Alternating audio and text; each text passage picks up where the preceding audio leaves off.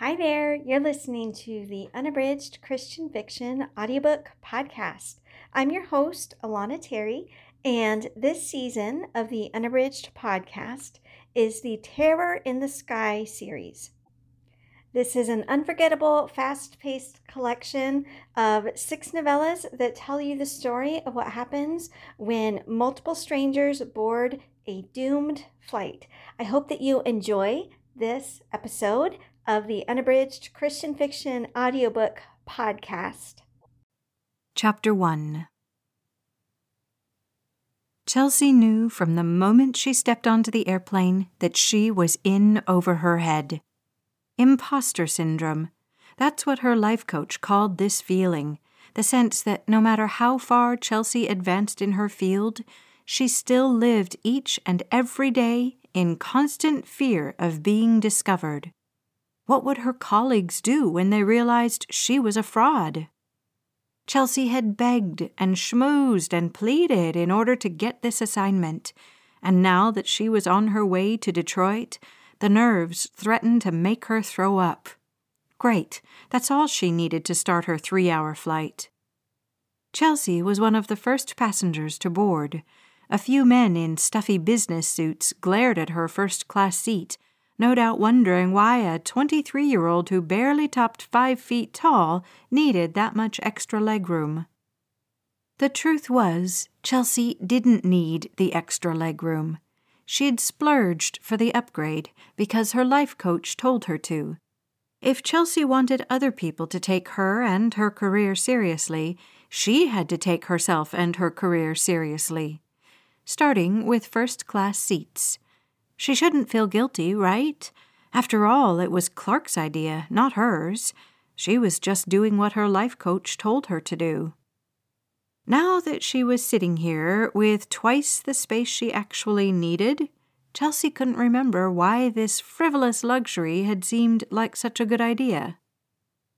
Tired of questioning herself, her career choices, and her right to be sitting here in first class, Chelsea did her best to silence that inner critic she hated so much. Instead, she did what came most naturally to her as a writer. She stared at the travelers as they boarded the plane, trying to come up with backstories for each and every one of them. There were 2 girls, college-aged by the looks of them, giggling as they lugged their mismatched carry-ons down the aisle. "You're gonna love Alaska," said one with bright blue highlights in her hair. "It's wicked awesome." Alaska. Chelsea tried to picture what that might be like, but all her mind could conjure up were images of sled dogs and igloos. Somehow she doubted that's how this cosmopolitan young passenger lived. A scowling man with an SVSU sweatshirt boarded soon after. Chelsea thought through all of the local colleges and universities in the Boston area, trying to figure out if she could place the acronym. He wasn't dressed like a typical businessman. Maybe a divorcee on the way to visit his kids? He didn't strike Chelsea as the type to be racing off toward an illicit affair. More likely he was flying to Detroit to visit his beloved granny. Chelsea sat back in her seat, ignoring the initial pangs of what was likely to turn into a piercing headache. When she'd graduated with her journalism degree, Chelsea had been so excited, so eager. A stereotype, really. Journalism major about to make a name for herself while simultaneously changing the world one perfectly constructed paragraph at a time. And here she was, just a few years later, already turning into another trope. The jaded, lonely, single woman wondering what she was doing, chasing scoops and investigating scandals, when the very next week the public would forget everything she wrote about in the first place. Chelsea had begged her editor for the chance to cover the Brown Elementary controversy. A primary school in Detroit had been built on land that had once been the illegal dumping grounds for a pharmaceutical company. Tiny kindergartners were landing in the ER with respiratory problems and horrific fevers and rashes, but the school district claimed it had nothing to do with the school's location. Chelsea didn't understand why the entire country hadn't already shown up to march on the superintendent's home. Most people on the East Coast hadn't even heard of Brown Elementary School. It was the kind of story that propelled Chelsea into reporting in the first place. Immigrant parents, many who could barely speak English, weren't given a voice. The children served by Brown Elementary were among Detroit's poorest, which is why the superintendent assumed he could get away with poisoning each and every one of them. At her most zealous, Chelsea would have considered this the perfect assignment. Brown Elementary was news on a national scale. It was also the entire reason she dove into journalism as a wide-eyed first-year college student in the first place.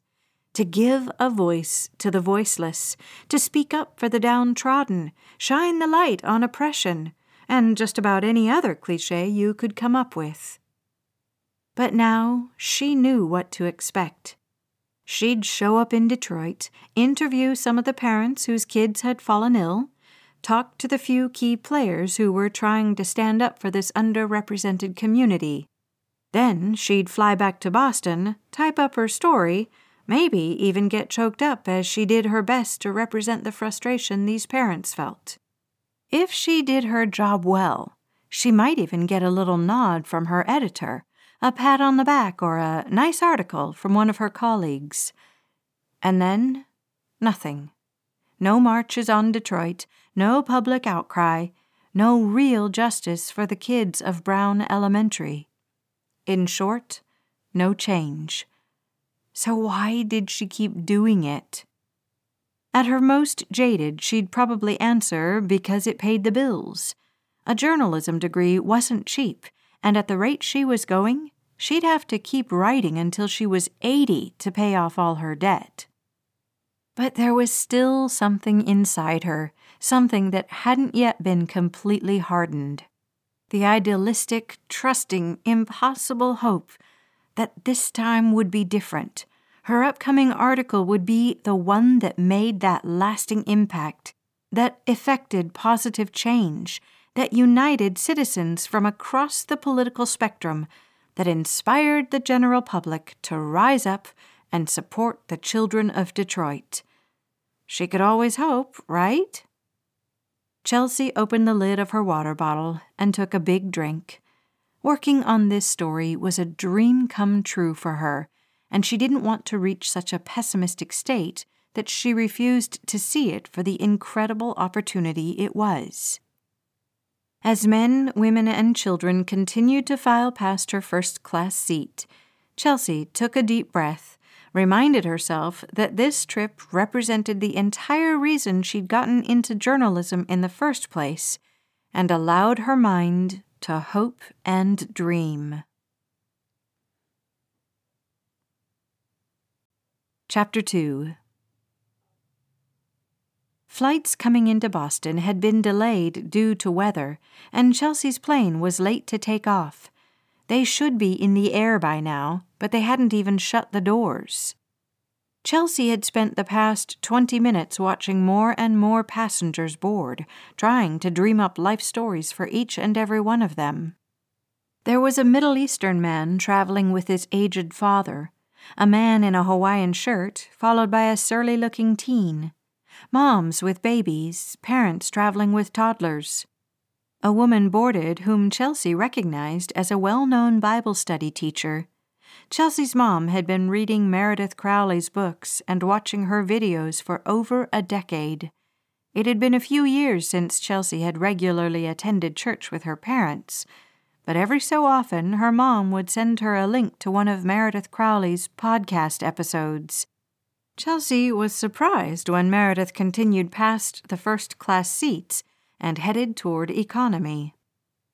An eccentric old woman with shockingly white hair boarded. She was even shorter than Chelsea, but there was something fiery in the old woman's face. Chelsea tried to think up an appropriate backstory. A doctor? Teacher? Maybe a flight nurse. There was something confident, something piercing in the woman's expression. It reminded Chelsea of an interview she'd done a few months ago with an old woman who had the distinction of being the very first female detective on Boston's police force. Whoever this passenger on the airplane was, Chelsea could sense she had the spirit of an adventurer, a pioneer. Chelsea liked to think of herself in the same way. At least, at one point she had. Female journalists weren't oddities anymore, but there were still obvious roadblocks she faced on her way to success. Any time one of the men she was sent to interview called her sweetie, any time a colleague or a lead tried to flirt with her, Chelsea was reminded of the inherent setbacks of her position. Unfortunately, the environment was hostile enough that women were suspicious and jealous of each other instead of joining forces and standing up for themselves. Chelsea knew for a fact that some of her colleagues talked behind her back, complaining and gossiping that the only reason she'd progressed as far as she had in her career was because she was a pretty face. As hard as Chelsea tried to keep her reputation squeaky clean and her work relationships free from drama, there were still people who thought she was advancing in her career by sleeping with her bosses. As if.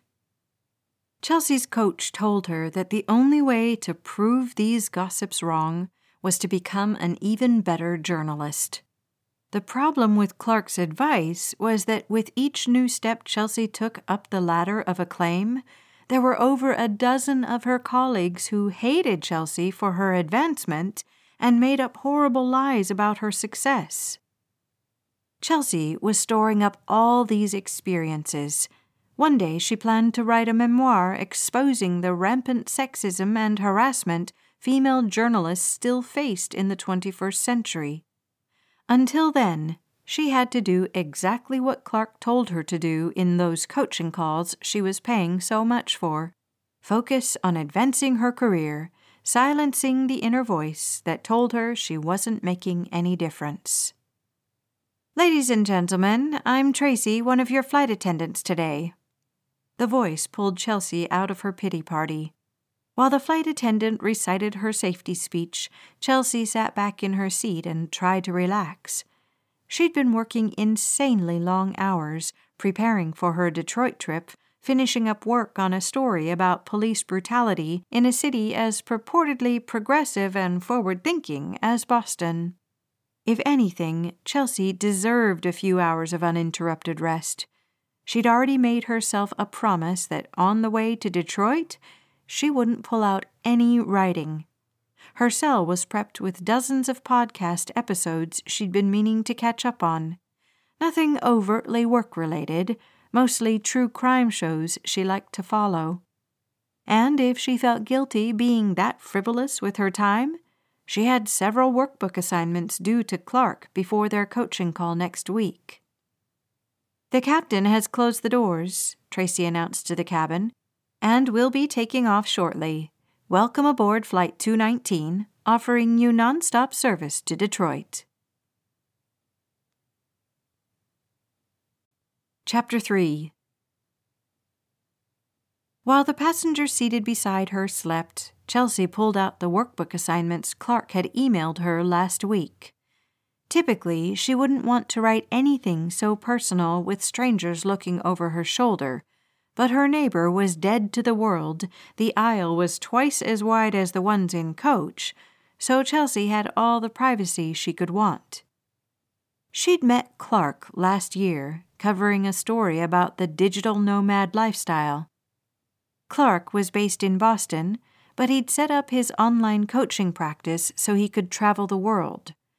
After their interview, she'd been intrigued by him and the raving testimonials of his clients, so she signed up for an initial coaching consult. She'd been his student for only about 6 months, and already Clark had called her for their coaching sessions from too many different exotic locations for Chelsea to remember. There were aspects of the nomadic lifestyle Chelsea found alluring, like never having to live in an area with snow if she didn't want to. Last month, Clark had set up his laptop in a little co-working space in New Zealand. He said he would have liked to stay there longer, but the time difference made it difficult for him to connect with his clients on the East Coast. Now, if Chelsea remembered correctly, he was temporarily settled in Costa Rica, in a little village where the average temperatures never dipped below 65 or above 72. Yes, that was something Chelsea could definitely get used to. Still, she wondered if Clark ever got lonely. Chelsea had been born and raised in Worcester. Her parents and grandparents and she all lived within 5 miles of each other. Her older brother was the odd one out, having settled with his new wife in Delaware, which may as well have been the Deep South as far as the rest of the family was concerned. Chelsea's family was close, relationally and not just geographically. She ate dinner with her parents at least once a week, more often than that when her apartment's hot water heater acted up or the coin-op washing machines downstairs stopped working. She'd specifically planned her trip to Detroit so that she could have her article researched, written, and on her editor's desk with time to spare before Christmas. Chelsea stared at her notebook page, thinking about her schedule for the next few days. The Detroit superintendent was impossible to reach by phone, but that didn't mean Chelsea wouldn't try to get a quote from him in person. She had an interview lined up with a medical doctor who'd treated some of the elementary students who'd fallen ill. In 2 days, a group of parents were meeting at a local YMCA to discuss the situation. Chelsea tapped her pen on her tray table, reminding herself she wasn't supposed to be thinking about work right now. That's something she and Clark had talked about extensively in their coaching calls. Chelsea needed to develop better boundaries to ensure that her entire life didn't get overrun by journalism. So far, she hadn't found too much success in that nebulous quest for work-life balance. She'd joined a gym, but stopped going after that creepy janitor kept ogling her during spin class. She went online a week later and read that 2 years ago another employee had been fired and faced legal charges for hiding in a closet in the women's locker room. Next time, Chelsea wouldn't join a gym without reading the reviews first. Except now she was locked into a year-long contract. Well, nobody could claim she hadn't tried. Chelsea's best friend from high school was working as a youth leader at a large church in the Cambridge area. It was the perfect job for Bree, really. Even as teens, Bree had been the most serious about her faith, and Chelsea was happy her friend had found a calling that was not only rewarding, but offered her a regular paycheck. It seemed as if everyone Chelsea knew when she was younger was now settled into real life. Bree had church, her brother had his wife and new job out in Delaware, as well as something like a dozen nieces and nephews he saw on an almost daily basis. Chelsea knew she should be thankful for her job and the opportunities God had given her. Heaven knew finding steady work as a journalist straight out of college was on the same level as stumbling across a winning lottery ticket while picking up litter in a parking lot. So why did she feel like she was still searching for her life's meaning? Clark told her it was a normal stage of young adulthood. Bree said it was because Chelsea still hadn't surrendered her life totally over to God, whatever that meant. Mom thought this sense of unrest came because Chelsea had such miserable luck in the dating world. Whatever the reason, Chelsea couldn't shake the feeling that something was missing from her life, and that unease only made her feel guilty. She had every reason to be thankful. Her sense of dissatisfaction with her personal status quo was the reason she'd hired Clark to be her life coach in the first place. That, and the fact that when she interviewed him, he seemed to light up every time he talked about helping people discover their life's deeper meaning. Well, if he could help Chelsea find even a tenth of the motivation and passion she saw in him, he was well worth his monthly retainer. That was why she was so disciplined about completing each and every task he assigned her. That was why she'd printed up these dozen workbook pages and was committed to knocking some of them out before she put in her earbuds and tuned out the world with something light and funny to listen to. She took a deep breath, tried to get her mind into a state of gentle awareness like Clark taught her, and began the process of filling out her first worksheet. The problem with Clark's coaching method was that Chelsea still hadn't learned to turn off her inner editor. She read each and every word of her answer through Clark's eyes, wondering what he'd think of her, what he'd say to her. Sometimes hearing his gentle encouragement in the back of her head was immensely helpful, like the time she wrote about how stupid she felt for stumbling over her words at a meeting with mostly male colleagues. "I hate it when I make myself sound like a fool," she'd written, and immediately heard Clark's encouraging words. "Would you tell a 5-year-old that she was stupid and you hated her if she pronounced a word wrong or got a little flustered with public speaking?" No, of course she wouldn't. This coaching process was taking longer than Chelsea hoped, but at least she was learning how to be gentle with herself. Chelsea's mom didn't approve. According to her, it wasn't right for a female to get counseling from a male.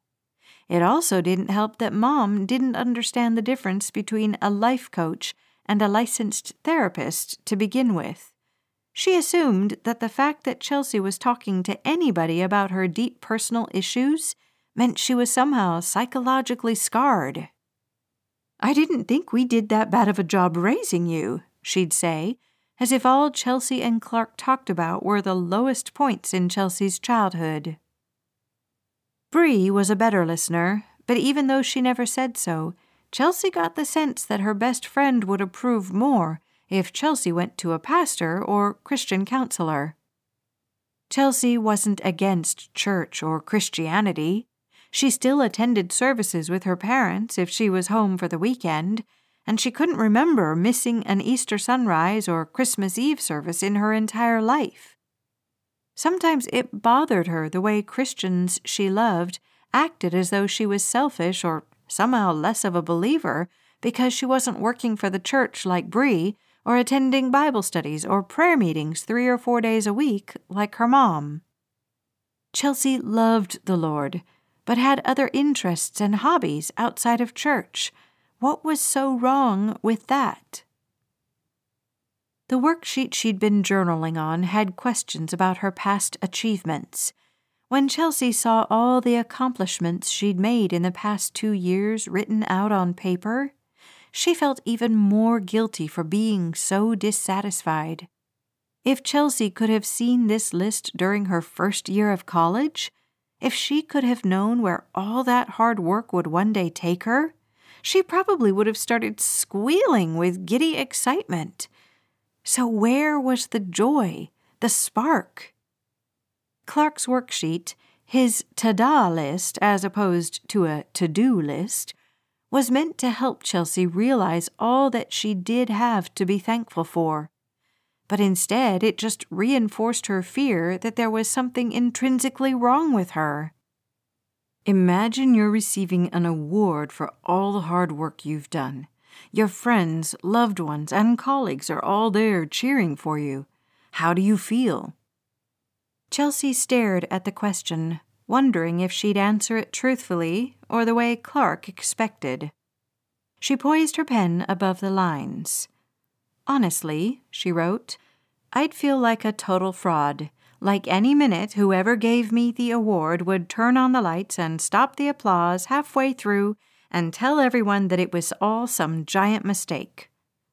She let out her breath. Her answer wasn't going to make her life coach happy. "Is that what you'd tell a little 5-year-old girl if she was about to accept an award she'd earned by her hard work?" Clark's voice in her mind was gentle but firm. Of course she wouldn't tell that to a proud little kid on the happiest day of her life. So why did she say it to herself? What was wrong with her? Maybe Clark gave her these assignments to prove how messed up she was.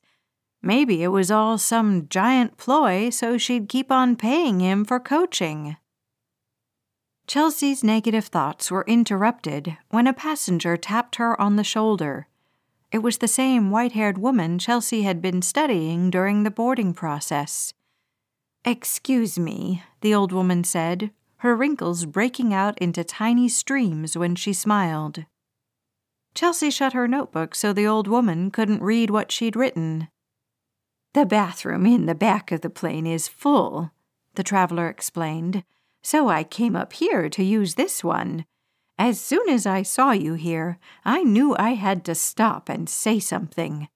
I don't usually do this type of thing, but I just had to introduce myself." She reached out a hand, which Chelsea took automatically. "My name is Lucy Jean," the passenger said, "but I insist on being called Grandma Lucy, and I believe the Lord has a message for you."